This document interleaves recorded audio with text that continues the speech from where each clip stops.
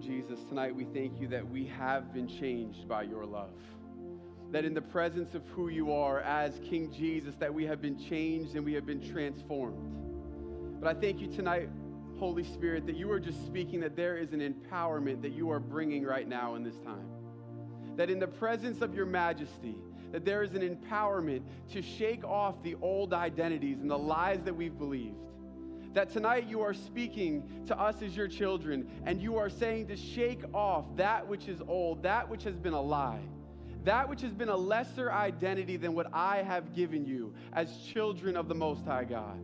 That through the empowerment of the Holy Spirit, I truly believe tonight that there are going to be some identities that we have grabbed a hold of, that we have embraced, that He is calling us to shake off and to remove in this time.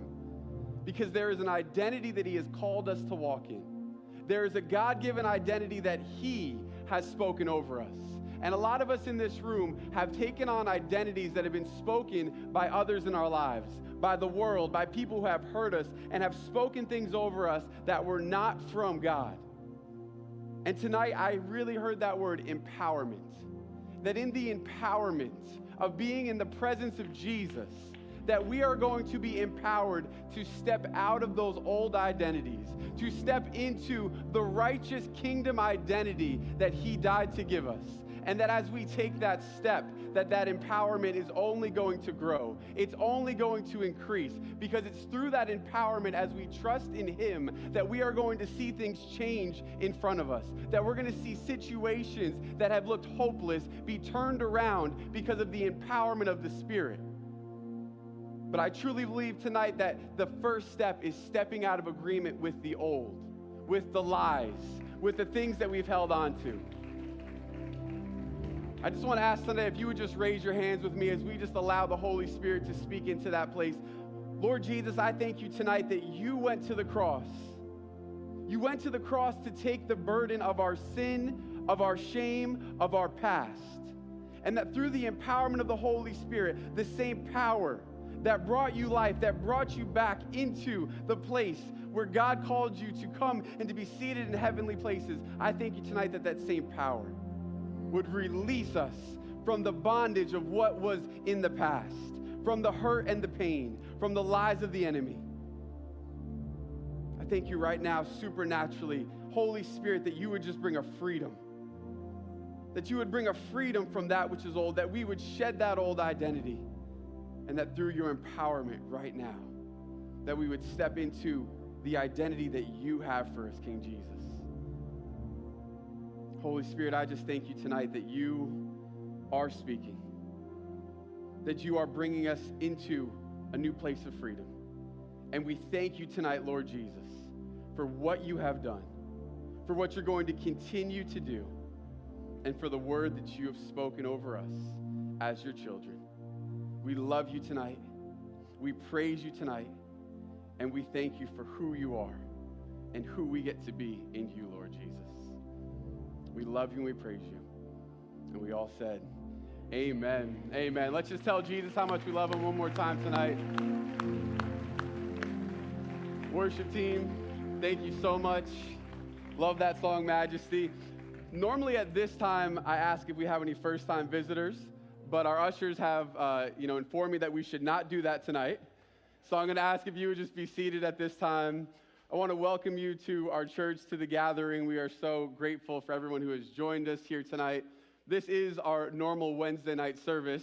However, we have opened the doors and we're really excited for what God is going to do here tonight. Even though we're not going to ask for first-time visitors, though, we are going to ask for our ushers to come forward. We are going to collect our tithes and our offerings. We're going to pray over that tonight. So if our ushers can come forward, I would really appreciate that. And we are just going to ask for God's blessing on our giving and what we're entrusting to him tonight. Amen? All right. Let's just close our eyes one more time. Father God, I just thank you for your kingdom. I thank you, Lord God, that we entrust you with what we have because we know that your kingdom is the only kingdom not affected by the systems of this world, by the government, by inflation, by everything else, Lord God. And we just choose to trust you with all that we have. And we thank you that you would use it to reach, to influence, and to bring others into your love and into your kingdom. In Jesus' name we pray. Amen. All right. So tonight I am excited to get to introduce our guest speaker, but not so much a guest anymore. A couple of months ago, my wife and I were at a restaurant that we didn't plan on being in, at a time that we didn't expect to be there. I had a gift card. It was Valentine's Day around that time, and we decided, let's go to this restaurant. And God was able to make a connection that we weren't expecting, which has just been so cool. And I just continue to see God making these connections. And who knows that the Holy Spirit is a genius, that he's able to make connections, he's able to bring people together in ways that maybe we wouldn't expect. And so on that night, we met Amanda and her husband, Chris, and it was such an amazing thing because we got to hear some of their story about how they used to be a part of Faith Assembly. And it was just this really cool full circle thing when you guys came to the church. And so I didn't honestly know much about who Amanda Grace was. I'm going to be honest. And all of a sudden, my wife said, do you know who that is? That's Amanda Grace. And then a few other people in our church started making it. I'm like, do we have to call security over here? I didn't know Alan at that time, but I was just really grateful for Amanda and Chris and just the heart, the spirit that you guys bring. You would never know that anybody knows who Amanda is just because of her heart. And it's really cool for me to get to introduce and ask Amanda Grace from Ark of Grace Ministries to come up here tonight to share the word. We're so grateful and excited for what God is going to do here. And thankful for her willingness to come here tonight and to be a part of our service. So, Amanda, thank you very much. Thank you, Pastor Sam.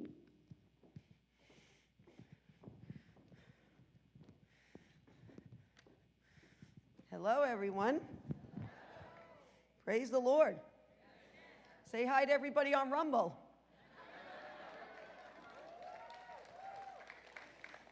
I'm setting a timer because Italians like to talk.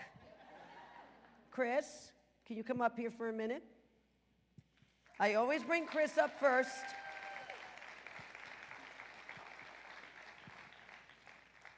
He is my husband. We actually celebrated our 15-year wedding anniversary yesterday.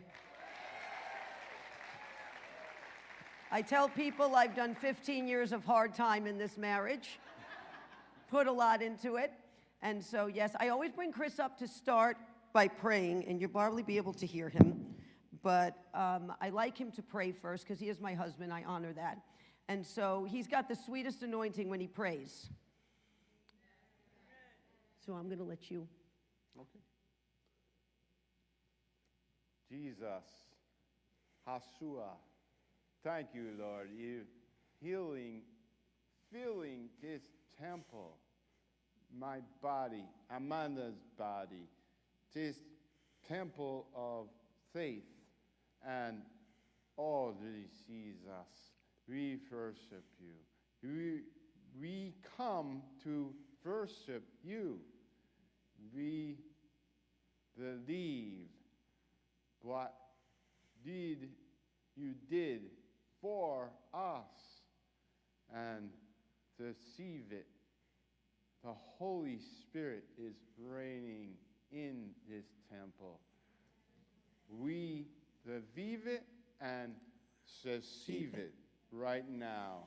And the words through Amanda, I pray, is the blessing for all the world.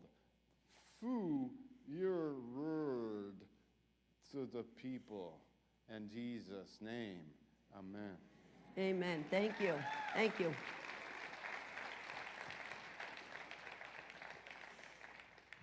Many of you know what I like to say before I start. I like to completely turn over to the Lord. So by the power of the blood of Jesus Christ, by the Spirit of the one true living God, may only the truth and power of Almighty God with authority now come forth in Jesus' name. Father, allow me the humble privilege of being a vessel of your power. Thank you, Lord. Praise the Lord. It was a divine meeting in that Italian restaurant that I met Pastor Sam and his lovely wife, Jamie. Actually, we have mutual friends, Rich and Louise Lombardi, who happen to be on my board. We have mutual friends in common. And so we were out with them when we met them. And it is true, it is a full circle type of season. The Lord has brought me back here after 20 years. He has brought me back to this church, and I'm very grateful for that. When Chris Travel and I, as much as we do, we need teaching also. We need great teaching, and Pastor Sam is a great teacher. And so we need to get filled up also. And so I thought, what better way, because so many people in this church influence my life, and we want to get some people delivered and set free tonight by the end of the night. So what better way than to give my testimony to build the faith level in the room? We want to build that faith level up. Faith is the substance of things hoped for and the evidence of things not seen. It is a substance. It's a powerful one. It's a weapon. Faith is a weapon. It's one of the weapons of our warfare that are not carnal but mighty through God to the pulling down and destruction of strongholds. So some of you have heard some of my testimony. You're going to hear more of it tonight. There's a lot to it. There is a lot that I've been through since I'm young. There's a lot the Lord has brought me through. There's a lot He set me free from in my life. And so I'm going to begin, because don't worry, we're going to get to the animals. We're going to get to them, I promise. We're going to get to them. I'm from the Bronx, New York. I was born at Einstein Hospital. Sometimes it's funny, even at the beginning of our lives where we're born says a lot about what we might get involved with or what we might do. And from a very young age, the enemy decided, you see, the enemy can see anointing in the realm of the Spirit on you. He doesn't know what God is going to do with it because He's not omniscient, He's not omnipotent, He's a fallen host and He's defeated. And I like to remind him of that a lot when he wants to get on my last nerve. See, Italian women have a nuclear button. And when you detonate it, you have about 5 seconds to hide behind a piece of furniture because we're going to blow. So the Lord has just harnessed that now into the prophetic and at the kingdom of darkness because I want to make the enemy for the rest of his life have a giant headache for what he tried to do to me. And do it for the glory of God, first and foremost. So by the age of 4, I was born into a very crazy, dysfunctional Italian family. You know, the kind that says we're not arguing, we're having a discussion, and they're screaming at each other? Like that was my family. So by the age of 4, I'm found blue in my crib, and I was rushed to the hospital. And I was diagnosed with such severe asthma that I was in and out of the hospital most of my younger years. In fact, I was so sick, they had me in oxygen tents that I could not breathe outside of them. So they'd hospitalize me at Westchester Medical Center, and because we were down in that area at the time, and I was in oxygen tents, and I couldn't breathe. And they had me on an enormous amount of steroids and medications and trying to keep my lungs open. This didn't make for a good combination with my parents. It just made my father smoke more.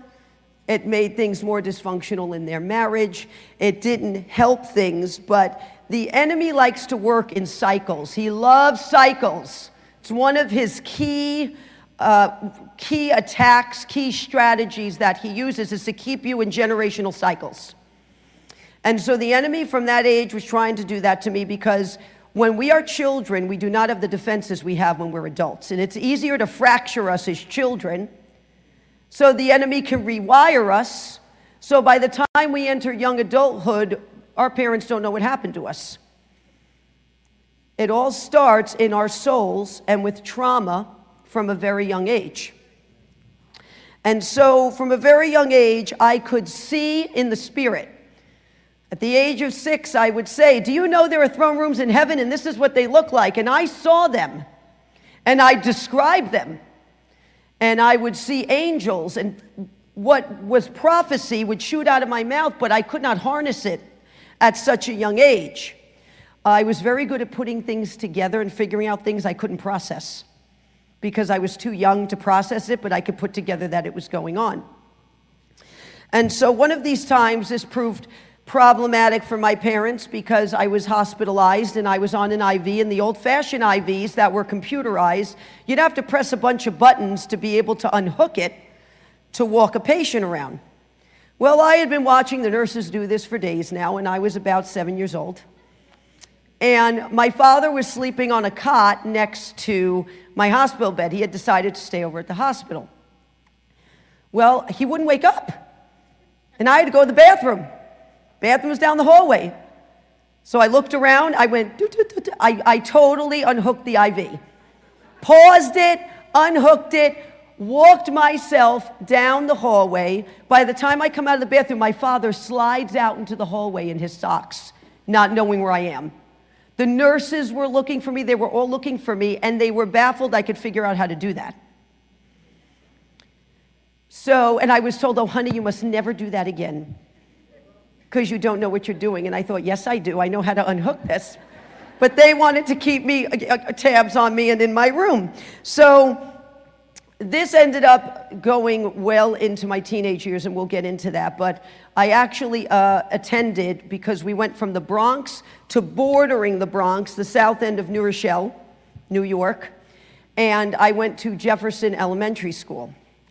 And so this was a time when things were about to happen in my parents' marriage, round one.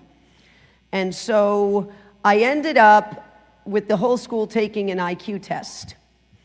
And I was very young. I must have been maybe 8 or 9 years old. I was very young. Well, my parents got a call because my maiden name is Carbone. I've got Carbone and Rizzo on each side of the family. Mr. and Mrs. Carbone, your daughter has one of the highest scores in the entire school, and we want to put her in an accelerated program called TAG. And so I ended up going into TAG at a time when my parents' marriage was going to take a very horrific turn for the worse because, well, my dad wasn't a believer, first of all. He wanted nothing to do with God, would erupt when you talk about God. If he did that now, I'd rebuke it in Jesus' name and be done with it. I mean, I would just say absolutely not. But as a kid, you see this and you're afraid, because my father and his family were under a lot of demonic influence at the time. So he wanted nothing to do with God, and he was very vocal about that. So everything from a young age was internalized for me, my relationship with the Lord. And so my mom came from a very broken family as well. So you have two broken people that have not dealt with their issues that have now gotten married. And now they've had kids. They had me, and I have a younger brother. And so on my father's side, I've got my grandfather, who is very much into gambling and is a Vietnam War vet with a ton of emotional issues. And my grandmother, Rose, she had 4 kids. Michael, my youngest uncle, was born legally deaf, legally blind, and unable to speak because my grandmother contracted measles when she was pregnant with him. And so all the effort kind of went into Michael and the 3 other kids. My father, his brother, and their sister kind of fell by the wayside, and they kind of had to fend for themselves and run amok. And they were both raised Catholic. And so my mother ended up becoming a born-again believer at about the age of 24. I was born at the age of, which I think she was about 28 years old when I was born. My mother's side, I had my papa who tried to get into local politics. And I had my nana and my papa who slept in separate bedrooms. She claimed it was because he snored. She lied to me. That wasn't the truth. That was not the truth. The truth is there were some really deep-seated things going on. And so all I saw from a young age is fighting and marriage. That's all I saw. That was it. Fighting and extramarital activities that shouldn't be going on. And so that is what I saw from a very young age. Now, interestingly enough, too, my papa was a vet. He was a vet of the Korean War. So I have vets. Thank you for your service, all of you out there who are vets and veterans. We love you. It's not an easy job, not by a long shot. So my parents were in a difficult marriage, and my father had severe emotional issues. And what ended up happening is he ended up going down a very dark path. Now, ironically, my father wants nothing to do with God, but he's working for all Orthodox Jews. He worked for an Orthodox Jew named David. He worked for Manischewitz. He worked for Condemn. I started learning about all the Jewish holidays from a very young age. Now, there is a part of my family that is Hungarian, that is believed to be of Jewish descent. So it's interesting, I started learning about all of this from such a young age. He'd actually get grumpy, and that's how I know it was either Passover or Rosh Hashanah, because he had to work extra hours to do their planograms. And my father, one thing he was excellent with numbers, he loved animals, and he was a jokester. And so he would have to go down to Monroe, New York, and all these other places, and some of them have very tight-knit Orthodox communities. He called me one day, and this is when I was older, and he goes, "You're never going to believe what happened to me. I got pulled over by the Hasidic police." He said, and they asked me what I was doing, and he said, "I'm stocking your shelves." And he drove off. My father was a bit of a wise guy, you know what I mean? He had a bit sometimes of a sharp tongue. But the Lord wastes nothing. So like at a young age, I'm learning all of this. The Lord wastes nothing. Even if it looks like a mess, he's not going to waste it. If you will listen to him and submit and go through the process with him, he won't waste a drop of what you've been through, I promise you. He won't waste a drop. Romans 8:28 says, "And we know that all things work together for good for those who love God, who are called according to his purpose." That is all things, not just some things. All things, not that all things are good, all things work together for good for those who love God. My father ended up working a second job at Yonkers Raceway because he liked to bet on horses, and which the Lord used later on too, because many of you heard me talk about the Kentucky Derby and the Triple Crown and these interesting names that enter. The Lord probably went, "Oy vey, how am I going to use this? This kid's being teaching this. How am I going to use this later on in life?" But he did. My father also liked to play poker and do things of that nature, and all his friends sounded like they had names for mafia movies. So we had Big Blue, Johnny Bolt, Seaman, and Johnny Fun. And this is the crew he hung with. And so he did not like, well, my mother didn't like, I learned to play poker from them because I'm watching this as a kid. This is what I'm watching going on. I'm learning this. My father happened to be good at it because he was excellent with numbers. So he could have put his talents into something else. This is what he chose to do. He also put me in every sport imaginable because he wanted a boy first and he got me. So he put me in softball, roller hockey, bowling. I played tackle football with the kids in my building. I skateboarded, I ollied, I rollerbladed, I collected baseball cards, and I fished with my father. He liked to fish, and I was the one that would get up at 5 a.m. to go with him. So I would go do that with him. He also thought it would be a good idea to teach me about hockey fights in the NHL and call me in only when they were fighting, which my mother was none too happy about. Thank God God has a sense of humor, because he probably looked at this and just went, "Oh my goodness, I'll work it out later on." You know what I mean? Like sometimes I think the Lord looks at what goes on. I'll work it out later on. I'll work it together. So my mother ended up, because she was a new believer, taking us to Van Nest Full Gospel on Holland Avenue in the Bronx, which is now Assemblies of God. And I was raised in a very spirit-filled Pentecostal church. And it was sort of an escape for me because the combination of my mother and my father could be downright toxic. So I witnessed a lot of fighting and betrayals in the marriage. Because your kids watch you in your marriage, and they'll imitate it. And if they don't get their head straight with the Lord and clean themselves out, they end up becoming a victim of their own making, because they end up entering the same process. So this was what the enemy was going to try to do with me. And the Lord, since he sees so far ahead, he already knew this. But the Lord was protecting me through this all. He was protecting my life. He was protecting my health, even though I wasn't well. And he really was being a hedge. Sometimes people go, "Where was God?" He was there. He was protecting your life. He was sparing your life. And sometimes people don't realize that. Holidays, too, very dysfunctional. We had Christmas Eve at my grandmother's house. We had Christmas Day at my Nana's house. They always talked about how they didn't like my grandmother's sauce. The battle, is it sauce, is it gravy, what is it? I mean, I bought the t-shirt for this. And so my Nana could cook. I mean, she could really cook. And in fact, at the age of 6, she put me on a chair and said, now you watch me, because one day you're going to have to cook for your husband. I'm 6. They start you early, the old-fashioned ones. I remember them on, oh my gosh, Christmas Day. They have to get out the demi-tasse set with the anisette and argue over Trivial Pursuit. And this was my childhood. Best thing, pastries from Sal and Dom's on Allerton Avenue. That was the best thing about it. I always kind of went off of my toys and did my own thing because I didn't want to deal with the arguing and the fighting and the underhanded comments, you know, and my papa yelling Gloria 50 times, my grandmother's name, because she was either in the shot of his new video camera or he wanted his apple pie or whatever else was going on. So at the age now of 9, my father suddenly stopped staying at the apartment. Because at that point, we were on Pelham Road in New Rochelle, and so he is now not living there anymore.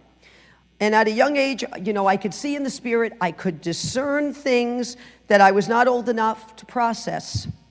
And I was not old enough to know how to harness the prophetic gift yet. So I started watching and realizing, and I blurted out, Dad has a girlfriend, doesn't he? I'm 9. I discerned it. No one told me. No one said anything in front of me, but I discerned it. Well, my mother sent my father a letter telling him I'd figured this out, which she was very well known for her letters, and all it did was gaslight things and make things worse. You know, sometimes the Lord wants to be the loudest voice in the room, and we have a hard time letting him because we want to be the loudest voice. Sometimes I'll go to say something, he'll go, don't you dare, Amanda. You let me deal with this.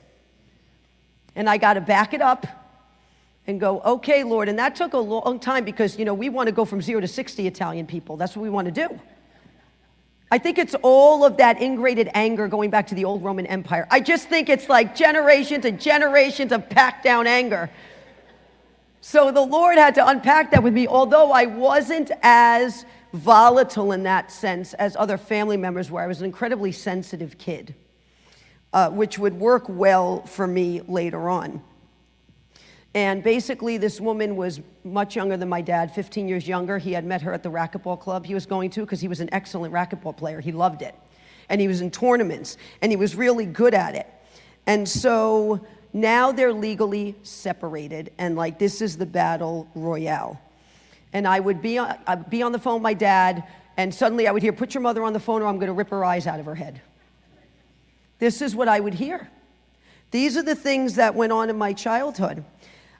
He would come to pick us up for visitation, more letters, more gaslighting, because the two of them couldn't get out of each other's way because of everything they had been through in their own families that they didn't say, you know what, I'm getting off all this spin cycle of dysfunction, I'm done. I reached that point. And we'll get to that because I could have never went through what I went through with my husband had I not. And so at one point, my father ended up in a mental hospital, and on Christmas Eve, we had to go visit him there for severe emotional issues and something called, I think, psychotic obsession. And so my Uncle Nicky, his brother, and his wife, my Aunt Maureen, brought us there at the age of 9 on Christmas Eve to see him. So this is like in a very oppressive time in our lives. What's going on, and it'll numb a child very fast, you know, and they start finding escape routes quickly, you know what I mean, in their minds and in activities and other things just to try to escape what's going on. So my father ends up at some point returning home for 2 short weeks. Well, my father had not been delivered, set free. He didn't accept Jesus Christ as Lord and Savior. He didn't want to change, so he decides, I'm not ready to come home yet. Well, my mother went to tell us in their bedroom, and next thing I know, my father flies into a demonic rage, comes tearing in, grabs me and my brother by my shirt, throws us so hard up against the closet door we felt like rag dolls.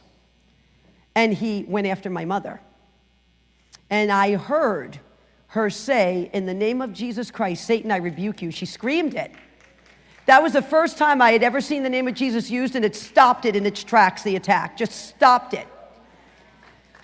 I'm in the middle dragging my younger brother out into the hallway to get him to safety. I'm about 10 years old at this point.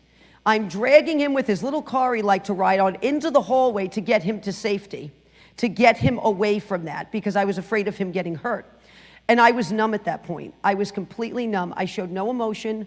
I think I learned at a young age to try to check my emotions so I didn't have to just be hurt all the time by what was going on. And so I had him out in the hallway playing. Well, the police are called, my Nana and Papa are called. It was a mess.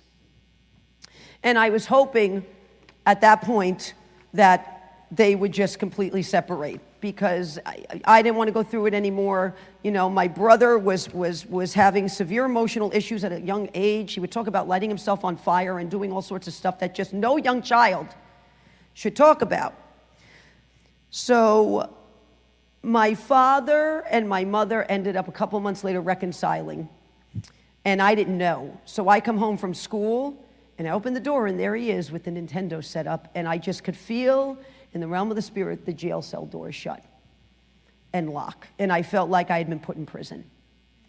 And my father wanted very little to do with the Lord still, although he would come to church on special occasions. He would come to church to watch me and my brother. He would do that, but he wanted very little to do with the Lord. By the time I'm a teenager, it's throwing me into horrific stomach, gastrointestinal issues. I had multiple operations. I had my gallbladder removed. I had an ERCP. When they tried to open a duct, I got such severe pancreatitis, my heart rate dropped to 40.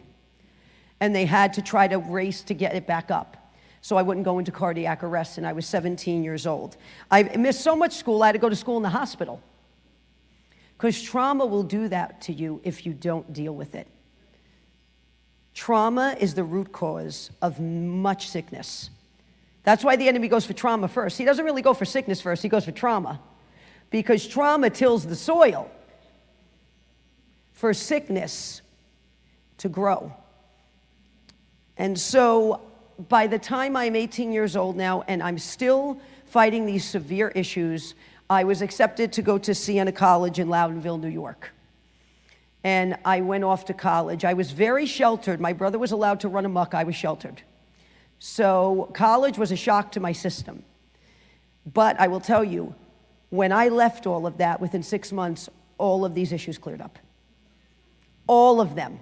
Gone. Because that's what it'll do to you if you don't separate yourself from it, if you don't emotionally separate yourself from what is going on, which is sometimes really hard to do. I will tell you, many things happened in college where the Lord protected me. My roommate, my crazy roommates, I was like the mom that was always making sure they weren't going to be like in the streets doing something stupid. And so I ended up witnessing to them a lot. And even in my infantile stages, because you think you know everything in your 20s and your late teens, you know nothing. You know nothing. And so they would come to me because you were required to take religious classes at Siena. Amanda, I have a test on Abraham and Isaac in 30 minutes. I need to know everything. So I would tell them. And so this taught me. I'm grateful I went there because it taught me to defend my faith at a young age.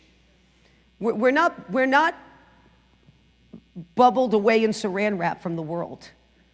We are in this world, we're not of it. Our citizenship is in heaven, but we have to learn how to defend our faith and deal with temptation in it. So I'm grateful I went there because it began to teach me at a young age how to defend my faith and how to deal with temptation and how to do all of these things. I actually ended up getting, it was kind of funny, I got a job at Hannaford and Colony as one of their customer service, and I was the fastest one on the lotto machine. I could get through a line of 20 in minutes. It was actually quite comical. And so this is what I did for work while I was in college. And I needed to work also because in the middle of my junior year, I came home for Christmas break, and 4 days before Christmas, my parents announced they were getting divorced. It was the Christmas from the pits of hell. Assigned is exactly what it was. They announced they were getting a divorce, and I was so uncomfortable being back home, I couldn't wait to get back to school. The infighting, the nonsense, the lack of maturity, the lack of anybody wanting to deal with any real issues, and me and my brother are being thrown in the middle of this now. Even at our ages, I mean, I'm 19 at that point, I think I was about 20 years old at that point. And so I'm thrown in the middle of this divorce, like possession.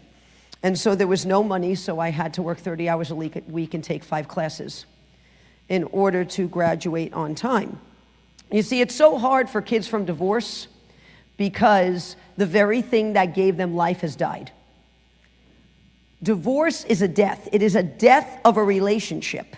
And the same thing that gave them life has now died. It's very confusing for them to sort through in their minds.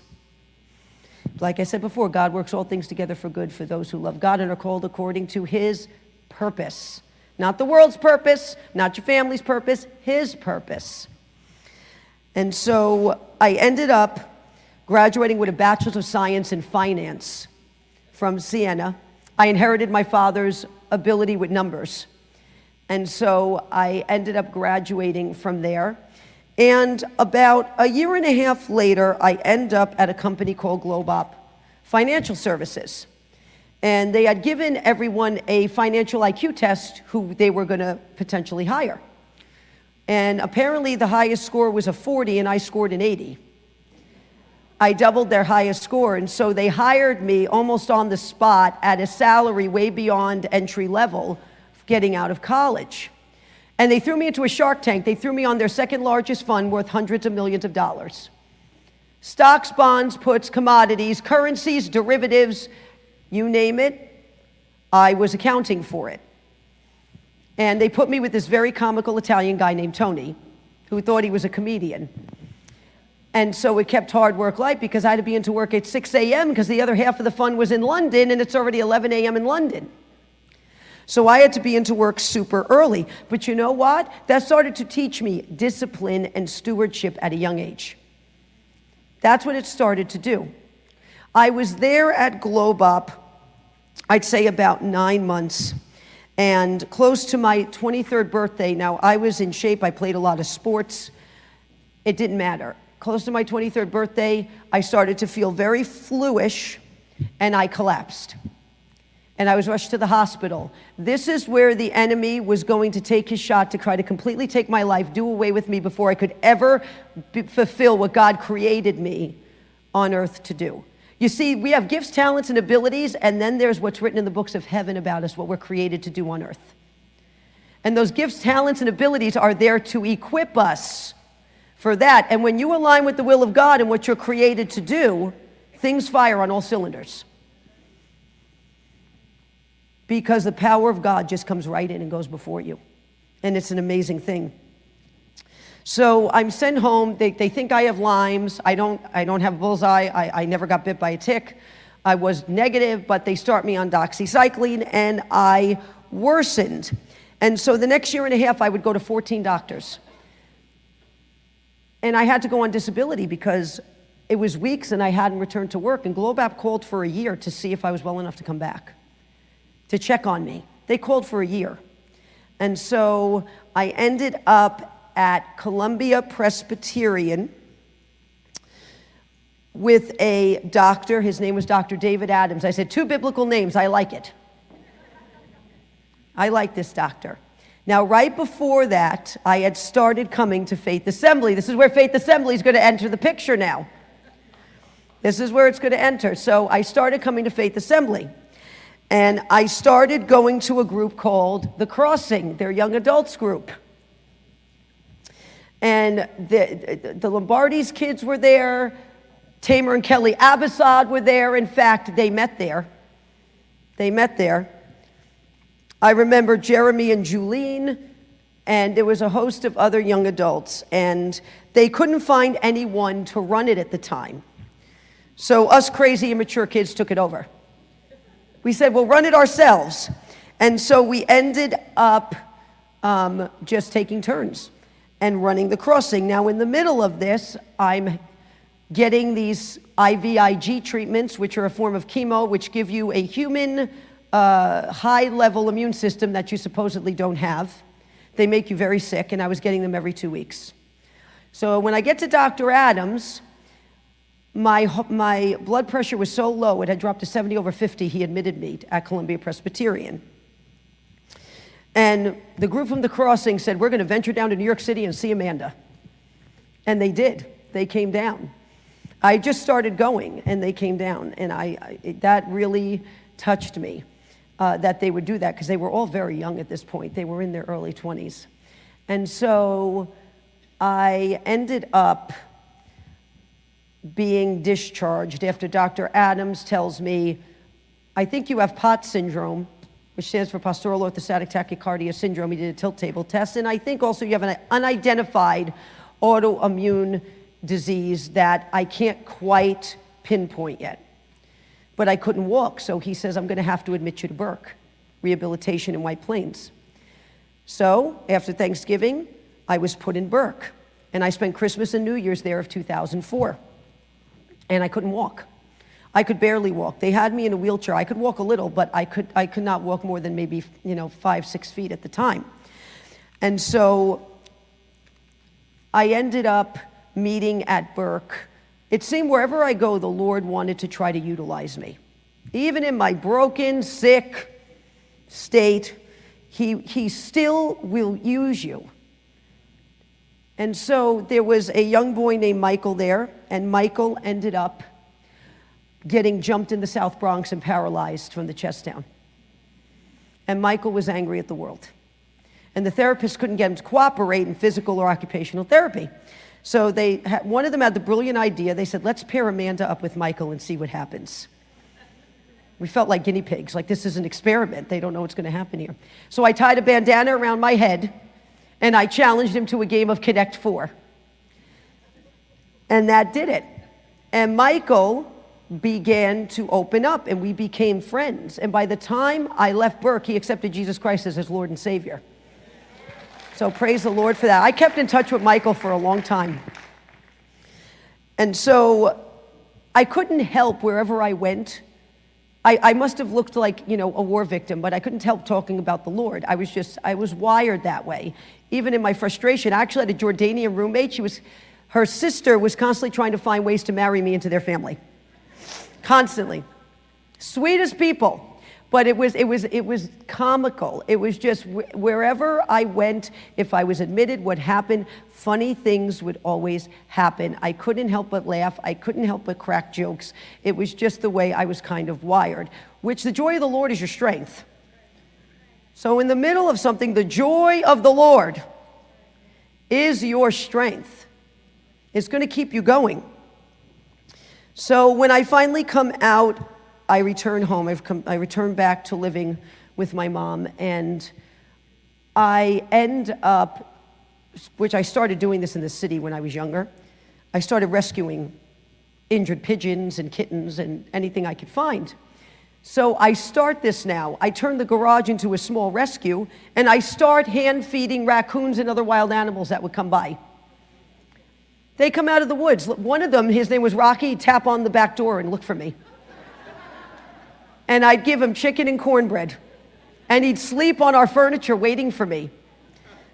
Scared my friends. They were like, will you shut that door? What are you doing? I'm like, they're just coming. And I'm just feeding them. They're coming, I'm feeding them. And I did the same thing. I must have adopted out over 70 cats within 3 years. Took them in, sometimes had to domesticate them a bit from being out in the wild, would find good homes for them, would adopt them out. So this was the process of building the ark. I was in the process of building the ark, even back then. And it taught me stewardship. It taught me to be faithful in the little things. It's not little if God tells you to do it. If he tells you to do it, it's an important assignment. And he's had me do some wacky things where my husband was just shaking his head like, what is she doing? That's why Chris has so much gray hair. I've done that to him over the years. It's beautiful, though. It's curly and it's blonde and it's just, He's a surfer now. Chris used to have short hair, and now he's grown it. He says he's trying to grow it longer than mine. And we're in a competition together. So in the middle of this, I'm rescuing animals also to try to escape the fact that my father and brother now both have psychiatric issues. And my brother is coming over and punching holes in the wall. And he was admitted to psych wards multiple times, in which I was drug up there to see him in my weakened state, which, let me tell you, the amount of demons walking around there, I can't, you walk in and it's just, the oppressiveness, you could cut it. It's so thick. They need prayer, they do. Because a lot of them see things in the spirit, and I think it ends up sometimes making them, you know what I mean, go down a much different path. And so I ended up going there to see him, and my father at the same time is battling a lot of anxiety and emotional issues from what he went through when he was younger. The enemy's trifecta is the cycle of dysfunction, trauma, and sickness altogether. That's his trifecta. If he can get all three going at the same time, he can disable you, so it would be very difficult to be utilized. And that's what he wants to do. At this time, I started counseling here at Faith Assembly with Pastor Lou Iannone. And Pastor Lou introduced me to the deliverance ministry and the authority I have through Christ Jesus. And he prophesied over me. And he said that the Lord was going to take me to the highways and byways to speak his word. That people would be drawn to me, and then they would hear what comes forth out of my mouth from the Lord, the power of God. He also told me that I had to break away from what was going on in my family because it was too controlling and too toxic. And I needed to get well. He was like a spiritual dad to me, Pastor Lou. He's with the Lord now. And so he spoke into my life at a very volatile time. There was also a woman here at the time whose name was Brigitte, and she had spoken a lot into my life. And she would come over and pray with me. At the age of 26, I had a dream. I dreamt a lot back then. I was a dreamer, and I would have very vivid dreams. And I was standing at an enormous room. I couldn't see to the back, and there was a nation at each table, stretched so far back I couldn't even see, and I was preaching to the nations. She didn't know this. So she comes to pray over me. I'm sick. I'm way too thin. I'm not doing well. And she comes to pray over me. And she starts praying in the Spirit, and she says, Amanda, the Lord is going to raise you up into a prophetic ministry, and it's going to be a driving force in the world. And it's going to have a healing aspect to it, and it's going to be a different kind of ministry, and the Lord is going to build it brick by brick himself, and you are going to let him. That was at 26. That was prophesied over me. It was hard to process being so unwell and hearing this, what I was in for. But 13 years later, at the age of 39, I would be fully ready to step into what the Lord birthed me into this earth to do. It was not long after that I ended up at John 3:16 Christian Center because I had to leave faith because of circumstances going on with other family members, unfortunately, and it was very hard for me. And so I went to John 3:16 Christian Center with Pastors Wayne and Mary Ann Berry, and this is where I met Chris. This is also where a friend introduced me to my godmother, Barbara, who I speak of, who mentored me in the prophetic. She's been in the prophetic ministry for over 30 years. Chris was blonde hair, he was blue-eyed, he had not a shred of Italian in him. And my crazy Italian family would say, what is it with you that you like these blonde hair, blue-eyed guys? Why can't you date an Italian? I go, because I've seen enough of you growing up, I'm done. I'm done. I was walking with a cane, I'm on IVIG, and Chris looks past all of that. He was also 14 years older than me, so he found an Italian mother flipping her lid over that. I'm 29 at the time. And it didn't bother him, all of this. He had gotten a degree in biblical studies from Northeastern. And he went into construction afterward, and he strayed Chris, and he came back to the Lord about a year or so before we met. And so the enemy knew he was called and anointed also and had tried to take his life multiple times. So now we meet. And Chris had actually, when he was 17, He was in an accident where he hit a snowmobile. He hit a wall at 60 miles an hour on a snowmobile. And he had suffered a brain injury from that got swept under the rug, but the Lord spared his life. So when I meet Chris, I don't know this. I knew about the accident. I didn't know about what had happened to his brain from the accident. The Lord had told me 5 years into our marriage that he was going to expose it, that it was all going to come out in the wash. We were married 7 months after we met, and we'd been married 15 years. Praise the Lord. So 3 weeks into us dating, his sister Carol once already put me in the family portrait. It was really weird. It was like, Carol just knew. Carol's from a different gene pool because she's adopted. So I would say Carol's from she got a totally different personality than Chris and his biological sister. And Carol is very good at discerning things. And the Lord's working on Carol. And we're praying for her. But she had this knack for discerning things.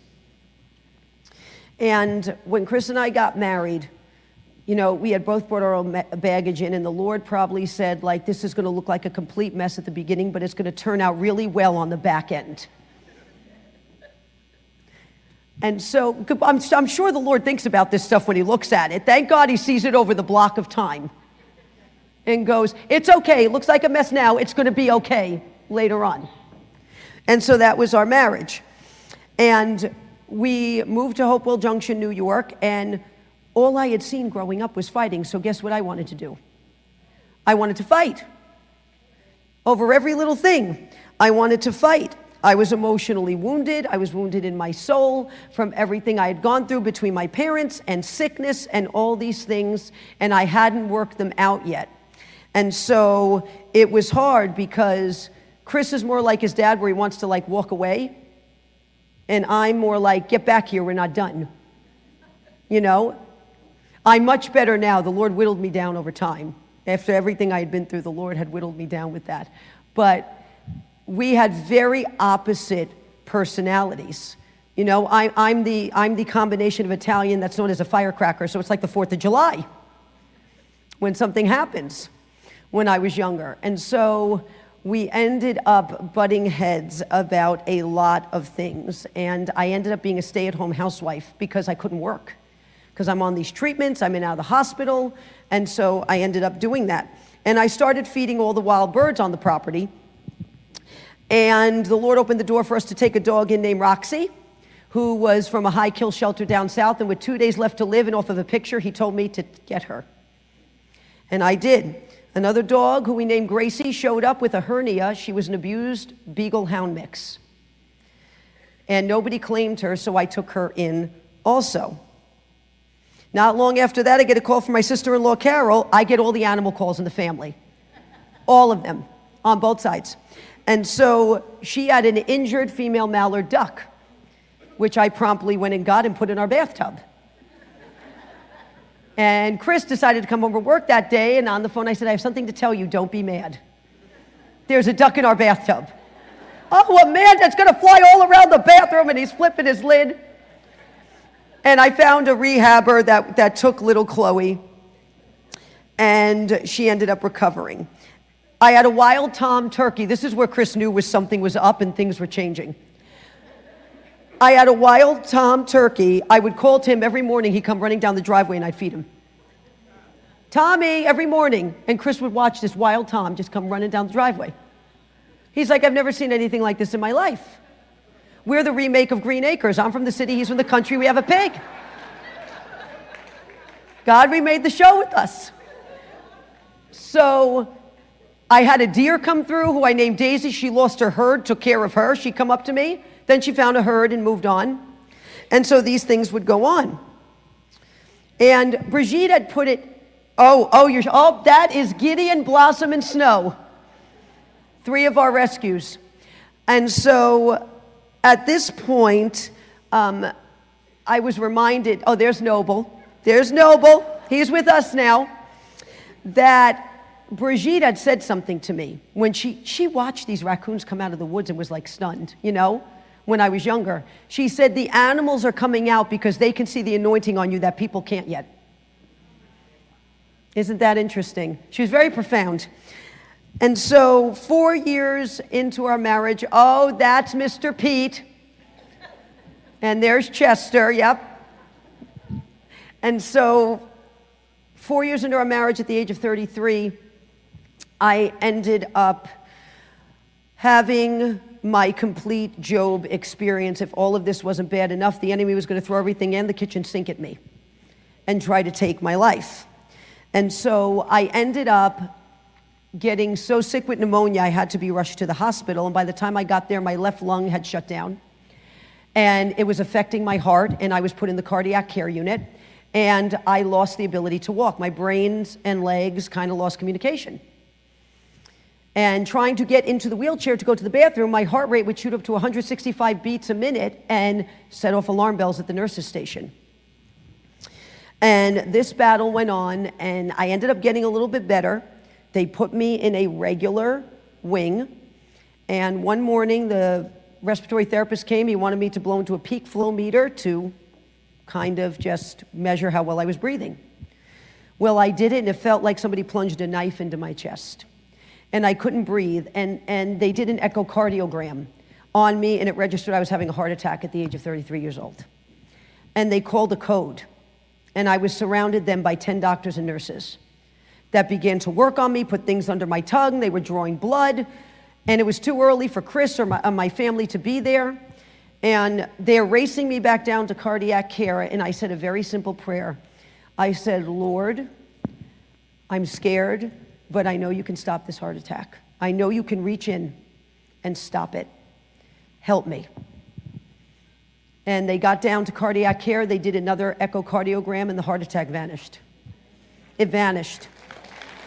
Praise God. And the machine didn't malfunction. They checked it. They're in the corner looking at these two vastly different papers, not knowing what happened. The Lord had intervened and spared my life. He had intervened. And so I ended up going to a rehab, and I spent about 2 months, I think, there. And I was told I would never walk again. Never. And I come home from that rehab in a wheelchair with these contraptions on my legs that force your legs to try to stand. And Chris had to work 6 days a week. So I'm alone at this point. I'm very alone. I had an aide that came twice a week for like 3 hours, and family that stopped by. But besides that, they got me an electric wheelchair so I could go outside and take Roxy out. And that was my time of isolation with the Lord. I wasn't alone because he was there. But it was a very difficult time. I was only home for about a week and a half. I got admitted with bronchitis. Put a PICC line in because they were making me a pin cushion, and it runs up your arm to your heart, so they can just put IVs in at will. I come home. A couple weeks later, the attack of all attacks happens. I wake up. I am so sick, I feel like I'm going to die. My arm is swollen, that's got the PICC line in it. And Chris can barely get me in the car to get me to the hospital. When I get down there, they took one look at my arm, and they raced to do blood work because they suspected that I had MRSA and become septic, which I was. And the doctors did not think my body had what it took to fight this off, that I was going to die. And massive amounts of prayer went out. The pastors called the intercessory prayer church. The massive amounts of prayer went out, praise God. And what happened from that, over a 24-hour period, my numbers doubled. My numbers doubled. They came up a lot. And Dr. Singh came into me and said, you know, Amanda, I'm shocked. Your numbers have doubled. We didn't think your body had what it needed to fight this. We really thought you were going to die. And I told him how much prayer had went up, and he said, well, it worked. And he left the room, and he discharged me a week later. I come home in a wheelchair, completely medically paralyzed for all intents and purposes. You try to pick me up, I flop back in my chair. And I have to get used to life in a wheelchair. And I spent a year and a half in that wheelchair, and that is when the training from the Lord really started. The intense biblical training started. I was alone. He had me alone. He was starting to deal with things for me. And Barbara was starting to speak into my life more and more. And so a year and a half later comes, and that morning I woke up and the Lord had told me I had to go to church that day, that he knew I was not feeling well, but this was important. So I tell Chris, we get me dressed. It was an odyssey for him to get me out the door into our vehicle, and we go to church. And Pastor Wayne and Mary and Berry say, we want everyone to come up to the front, kind of look like this. We want you to walk up on stage, and when you go past us, we're going to pray over you. So Chris has me in this line, and I'm going, what am I doing in this line? I can't walk up the stage. So I get to them, and Pastor Mary Ann bends down to me, and she goes, Amanda, do you want to walk? And I call this my get out of the boat moment, because was I going to focus on Jesus and trust him that he is Jehovah Rapha, he is our healer. He is an ever-present help in times of trouble. Or was I going to stay in that chair, which had become like a prison? And I said, I want to walk. So they began to pray. And as they began to pray, I felt something happening to my legs. And Chris was there, and with the three of those help, I stood up for the first time in a year and a half. Praise God. And you could have heard a pin drop. And so I fought with every step across that stage. I was sweating. I fought for every step, but my legs had begun to work. Now, in the meantime, another physical therapist had come who was working with me. His name was Gary. He was Catholic, and he had always wanted to see a miracle. Well, he was going to get one. So Monday he comes. I'm in the chair, and I said, Gary, I got something to tell you. And I tell him, and he throws a walker in front of me, and he goes, show me. And I walk 10 feet unassisted. And he said, in the 25 years of physical therapy, this is the most incredible thing I've ever seen. And then Gary, the look on his face changes, and he starts to panic because he goes, how am I going to tell the insurance company what happened? So he fills out a report, he writes, act of God in big letters, and he sends it in. And they told him to keep working with me. So praise the Lord for that. This is when things started happening in my life, and I started to really just understand the power of words, and the Lord was beginning to teach me about that and understand the authority of the believer that we have through Christ Jesus. And I'd watched John Paul Jackson, and I'm like, I'm going to pray over my property and anoint it. And the Lord was going to teach me a really good lesson right here, that from this day forward I had to be careful of this. So I anoint the property, and I pray, rebuke in Jesus' name, command everything, unclean to be removed. And then I say, and all the animals in the nearby area can come make their homes here and be blessed off of what God has given us. I'm not kidding you. The next day, Chris can testify to this, hundreds of birds showed up, 16 deer and 8 vultures. And I'm hiding behind the couch on the phone with Barbara. And Chris comes home and he goes, where'd all the birds come from? And he's looking around. And Barbara said, I need to go into prayer. Something is happening in you. So she prayed, and she was not well at the time. And the Lord said, you need to mentor Amanda to get her ready for what I have for her. And she obeyed, and she began a very intense 6-month mentoring. By the power of the blood of Jesus Christ, by the Spirit of the one true living God, she taught me that. And so she said, Amanda, the Lord is going to send many animals in, and you're going to take care of them. So she tells me this, and 2 ducks arrive. We had never had ducks in our pond in 8 years, a mated pair of mallards.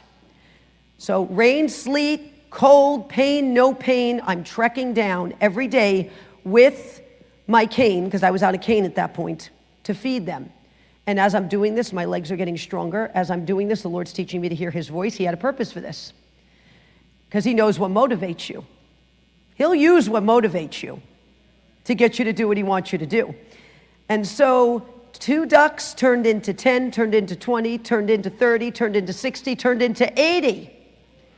They would march up like a little army to our garage if I was late feeding them and stand vigil and wait.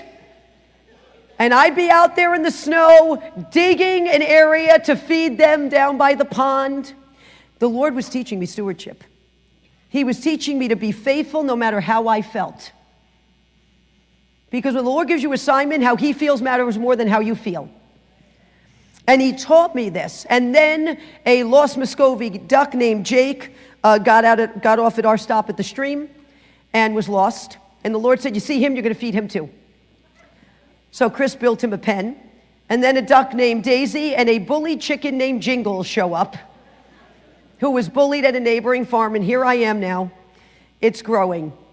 And Chris is seeing this and panicking a little bit. And as I'm doing this, Barbara is mentoring me. And I was still afraid to pray out loud. I was still afraid to speak much about the Lord because everything was internalized from my childhood with my father. Because our image of God many times comes from our fathers, which is not very fair to him, but that's why it's so important to have fatherhood and biblical manhood back in this nation, because children's images of Almighty God come from that. So what ends up happening is Barbara got tired of me being afraid one night to prophesy and to do these things, and she goes, Amanda, in the name of Jesus Christ, I loose your tongue right now. And I felt something fall off. And from that point forward, I was off and running. Never again. I was set free. And then I went to the enemy, you should have kept on the muzzle on me when you had your chance, because now I'm going to speak. And so the sanctuary is beginning to grow, and the ark is being built, and then there's something happening with Chris now. Chris's personality is changing. He's becoming hostile. He's becoming a little illogical. He's not acting totally himself. And something was very wrong, and I begged him to go to a neurologist. And about a year prior to this happening, what I'm going to tell you, the Lord had me start doing videos in February 2018. He told me to start making them. He had told me before that a couple things. I'm taking you out of obscurity, and I'm bringing you into a new arena. If I really knew that what that meant, I would have hid under the bed and said, this conversation is over. We're done here. That's why he gives it to us in doses. And so he tells me this. He also tells me at the beginning of the following year, your husband is going to have a road to Damascus moment that's going to reroute and change everything in his life. I didn't know what that was, but I knew it was coming. So I start doing what the Lord wants me to do, and it starts growing. And I'm seeing things change, and I'm very troubled by it. It's making me sick almost, because something was very wrong. And at the same time, his mother is fighting onset dementia. And my dad is fighting now onset dementia. And so I ended up, by the end of the year, it was actually days before January 8th, 2019, I'm in the kitchen and I feel a shift happen in the spirit. Now, if you've ever felt a shift in the spirit, it moves you. Like, you know it's happened. And I turned to Chris and I said, there's a bomb that's about to go off in your family. I don't know where, but it's going to go off. January 8th, he went to work. By the grace of God, he went to the house of a woman that had been a nurse for 20 years that day. He had something growing in his brain that we didn't know about called an AVM, which stands for arterial venous malformation. It's the cousin to an aneurysm. And it ruptured. And he hit the ground in a coma right there. And she began to do CPR on him while she yelled for her husband to call 911 because she knew what was happening. His employee raced onto our lawn to get me and said, you need to call the hospital, Chris collapsed. So I call and they said, your husband is in grave condition. We are prepping him for emergency brain surgery. He's had a massive hemorrhagic stroke. And my world stopped. You could do two things in a crisis. You can let your emotions get a hold of you, or you let God get a hold of you and listen to what he wants you to do. So you do what you're supposed to do.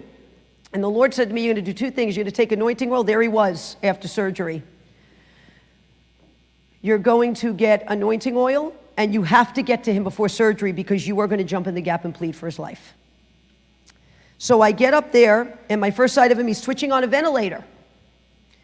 And the Lord was talking to me, and he's like, Amanda, you have a job to do. I need you to put your emotions aside for a minute. Don't look at what you see. Do what I'm telling you to do.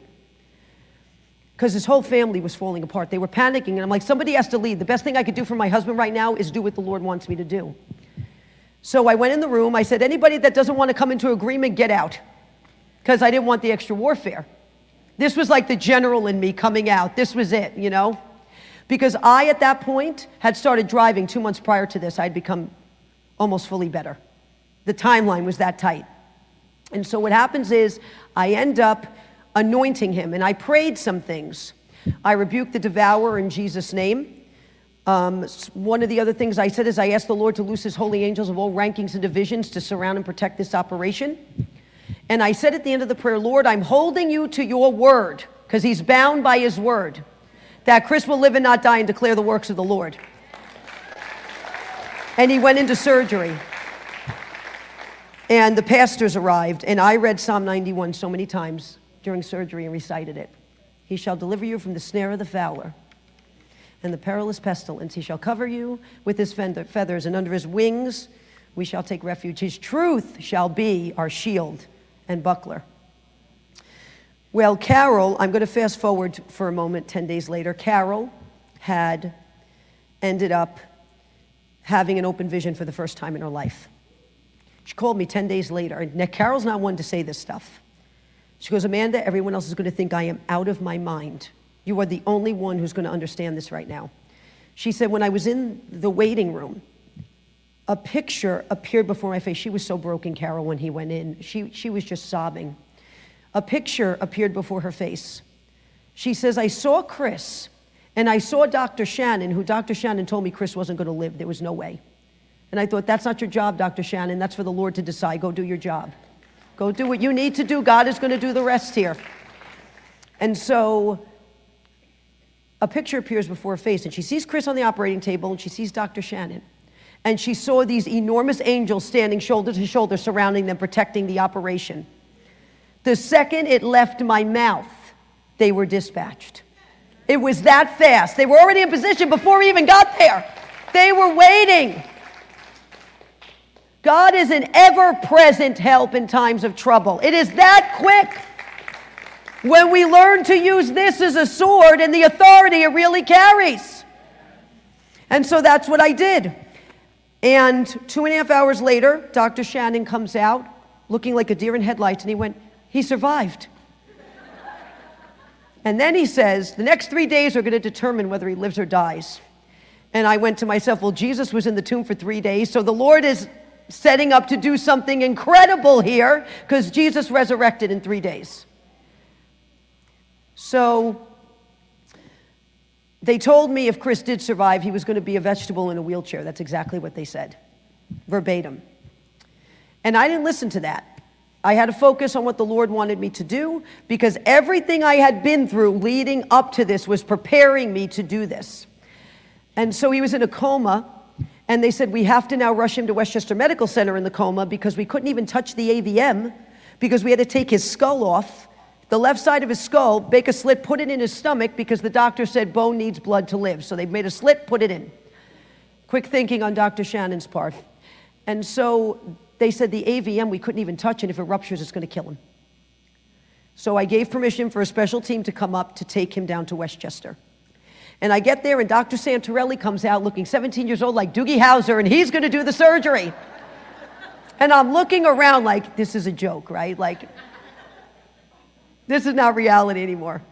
So he comes out, very knowledgeable though. Amanda, was your husband in a prior accident?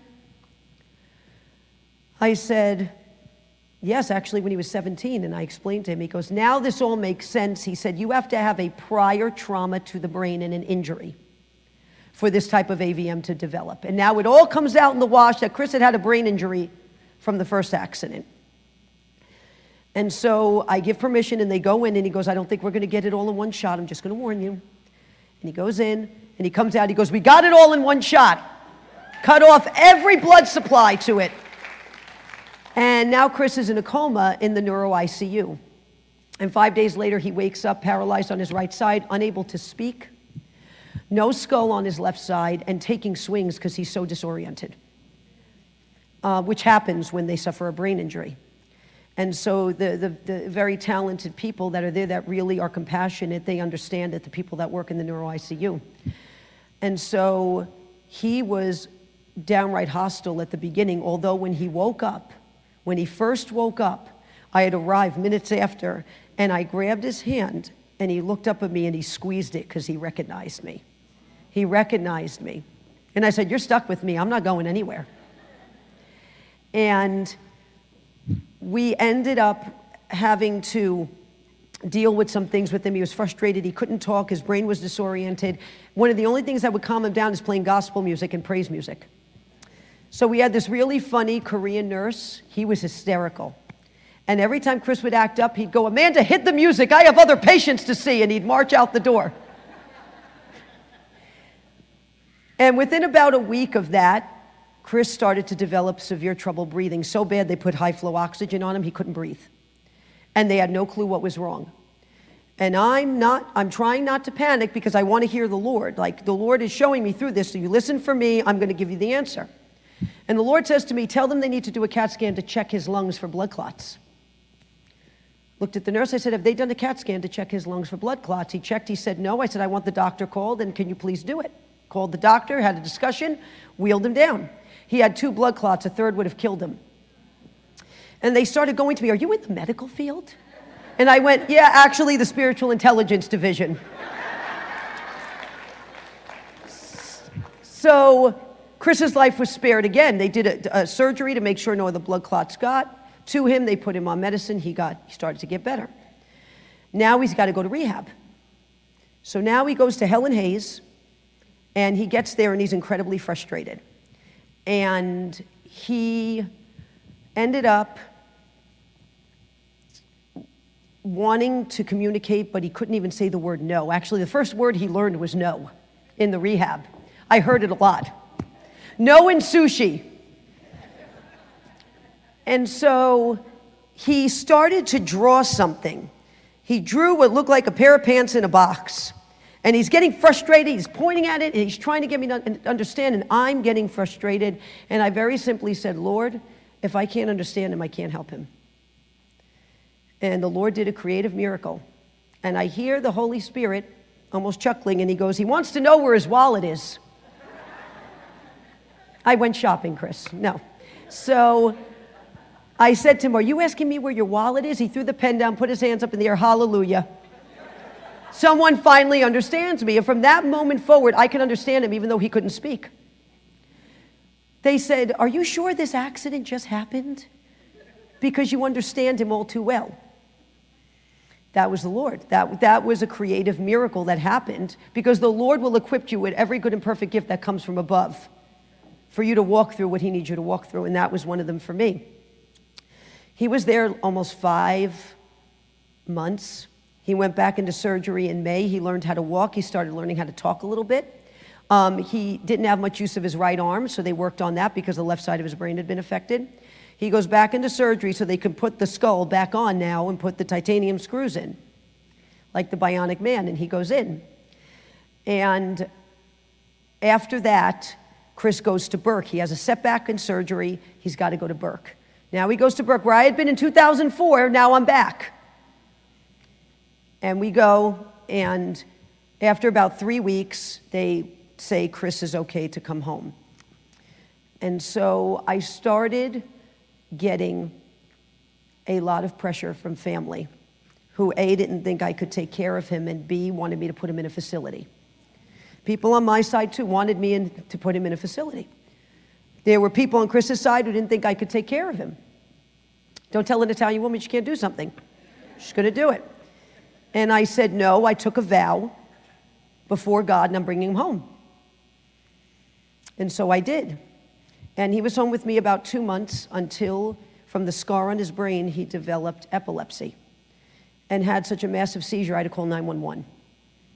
And he was raced to the hospital. He couldn't stay awake. He was on an EEG 24 hours a day, took 3 seizure medications to stop it. And he had a setback from that, and he had to go to, this is late 2019, a place in Cortland Manor, a rehab. Before he went back in, we took in an orphan pig named Noble, who was 3 months old. And he was orphaned. He had no mother and no siblings. They had all died. And so Noble started coming with me to the rehab to visit Chris and the patients. Put him on his harness, trained him. He'd go into every room, go see everyone. It was at the end of 2019, the timeline was so tight, he was brought home, because at the beginning of 2020, we all know what happened. Otherwise, we would have been separated. And the Lord brought him home, and my life changed. Chris needed help bathing. He needed help dressing himself. He needed help with food. He needed help with a lot of things at that point. And so the Lord had brilliantly set me up at home to do what I do for him so I could continue his work, watch over the animals, and take care of Chris. And we started embarking on this journey of adjusting to him being back home. We had been living apart for almost 9 months, pretty much. And so we ended up going through an adjustment period of just me understanding our roles are kind of changing. And in order for me to help him, I have to relax a little and just try to figure out what he needs. Do whatever I need to do to try to just relax and not get so wound up, because they look at things differently. And so they can get frustrated over very little things. And it could frustrate you. And so I had to start to learn that. And he was in speech therapy at the time, and he was in some occupational therapy. And I brought him once a week to see his parents. His mother had begun to really go downhill. And at the end of 2019, my father died. Chris came home a month later, my father died. He had suffered a noxic stroke. He accepted the Lord 3 weeks before he died. And he's with the Lord. I've been praying since I was 6. Don't stop praying for your family members, because in due season, the Lord will bring that to pass. And so we did this for a year, and I'm plugging along here, and the Lord's starting to warn me I'm going to have to start traveling. And I'm going, I just got home with this. And so he's warning me of this. I know it's coming. And at the end of 2020, a gentleman by the name of Clay Clark calls me, who wasn't too sure about the prophetic, but liked the fact I had a pig. He loved Noble. And he was just being introduced to the prophetic, and he had me on, and from there he called me and said, because back in that September I had prophesied, watch Tulsa, Oklahoma for a major event. A major event's going to come out of Tulsa, Oklahoma. It was Reawaken America at Rhema Bible College, which when Clay called me after that prophecy, he goes, do you have any idea what it is? I said, no, but it's going to be huge. And he called me and said, I want you to come on Reawaken America. Me and General Flynn are doing this, and I've gotten to know General Flynn too. And I have to tell you something, he loves the Lord. General Flynn, I've gotten to know personally. He loves the Lord. And he's learning, like all of us. And so I now realize I have to fly, Chris. And we had some wonderful friends that helped get us there so I could see how he did flying. And he did very well. And Chris could speak very little when we started. His speech has miraculously improved since then. And we have done every Reawaken America for over 2 years. Praise the Lord. For over 2 years we've been at this. Because I had to count the cost, and I also knew the Lord was calling us into this fight with the nation, and I had asked Chris how he felt about it, and he said, I want to stand up for the Lord and do this. And so we did. And while we're doing this, the sanctuary is growing. And we ended up taking in miniature horses, peacocks, multiple parrots that talk, so it makes for comedy. Last year, on Passover, there was a lamb born on Passover. He was brought to our sanctuary because his mother rejected him. And the Lord said, I want you to name him Moses. And he started pointing out to me that, do you realize Moses doesn't know he's a sheep? He thinks he's a dog. Like these comparisons, you know? Do you realize Moses is growing up in this big house while all the other sheep are outside? It was kind of a comparison to Moses growing up in the Egyptian palace. And we had a diaper on him, and he's running around the house with the dogs, and Missy, our Black Lab Golden Retriever mix, is raising him. And so this year, right before all the indictments and craziness started, the Lord sent us a German shepherd named Cyrus. He sent us a lamb last year, now he sent the shepherd, and this is God's brilliance at work. The Lord will speak to you if you will listen. Through many things, and through the order of events. He's a God of order. In fact, he's a God of law and order way before the TV show ever happened. He's the God of law and order. And so the Lord, I have watched the Lord raise up the ark. You know, Jesus was our tabah. That's ark in Hebrew. He was our covering. He took the beating for us. That's why it's called Ark of Grace, because it honors what Jesus Christ did, but it also honors who God is. where he's got a heart for his creation. Go ye into all the world and preach the gospel to every creature. Every creature. And we take these broken, orphaned animals and we take them in and we work with them and we love them and we end up getting them whole. And it's kind of like what God does with us. He sees us in our sick, broken, orphan state. And he goes, I can work with this. And we take in what everybody else doesn't want. And many people have been rejected, and the Lord goes, no, I'm going to raise them up. So it's the heart of God at work, what he has us do. It actually works together quite beautiful. And Barbara has watched the fruition of this come to pass. And now she's going, Amanda, there's big cats coming in. And I'm like, Lord, help me and prepare me, because I asked for an elephant. Chris said no. He said, don't you ask God for it, because he knows it may come. And Chris and I, our marriage has gotten stronger through it. It's not easy with what we walk through, but it's gotten stronger. We laugh a lot. There's a lot of funniness that goes on with the animals, and he is a big part of the ministry. He loves to pray for people. He loves to just be in the presence of the Lord and worship, because he had a face-to-face with God when that happened. And now the Lord, what he called him to do when he was young, he's utilizing him for now. So Pastor Sam is right. This is a full circle season. And the Lord is bringing a lot of things in your life back full circle to do it again. He's bringing the story back full circle. He's resurrecting what you thought was dead in your life. What you buried, talents you buried, things you didn't finish, he's bringing it back around in this season. He's doing it for the nation also. Nation's about to enter a big turn, and when a turn enters, everything leans. When you hit a turn fast in a car, everything goes whoop for a moment. It doesn't feel comfortable. But our security is not in the things of this world. It's in Almighty God through Jesus Christ. That's our security. When the world is shaking, we shouldn't be shaken, because we have the authority. God doesn't need a majority always. He needs a minority that is faithful plus him for change. Gideon's men were 300 against an army of 147,000.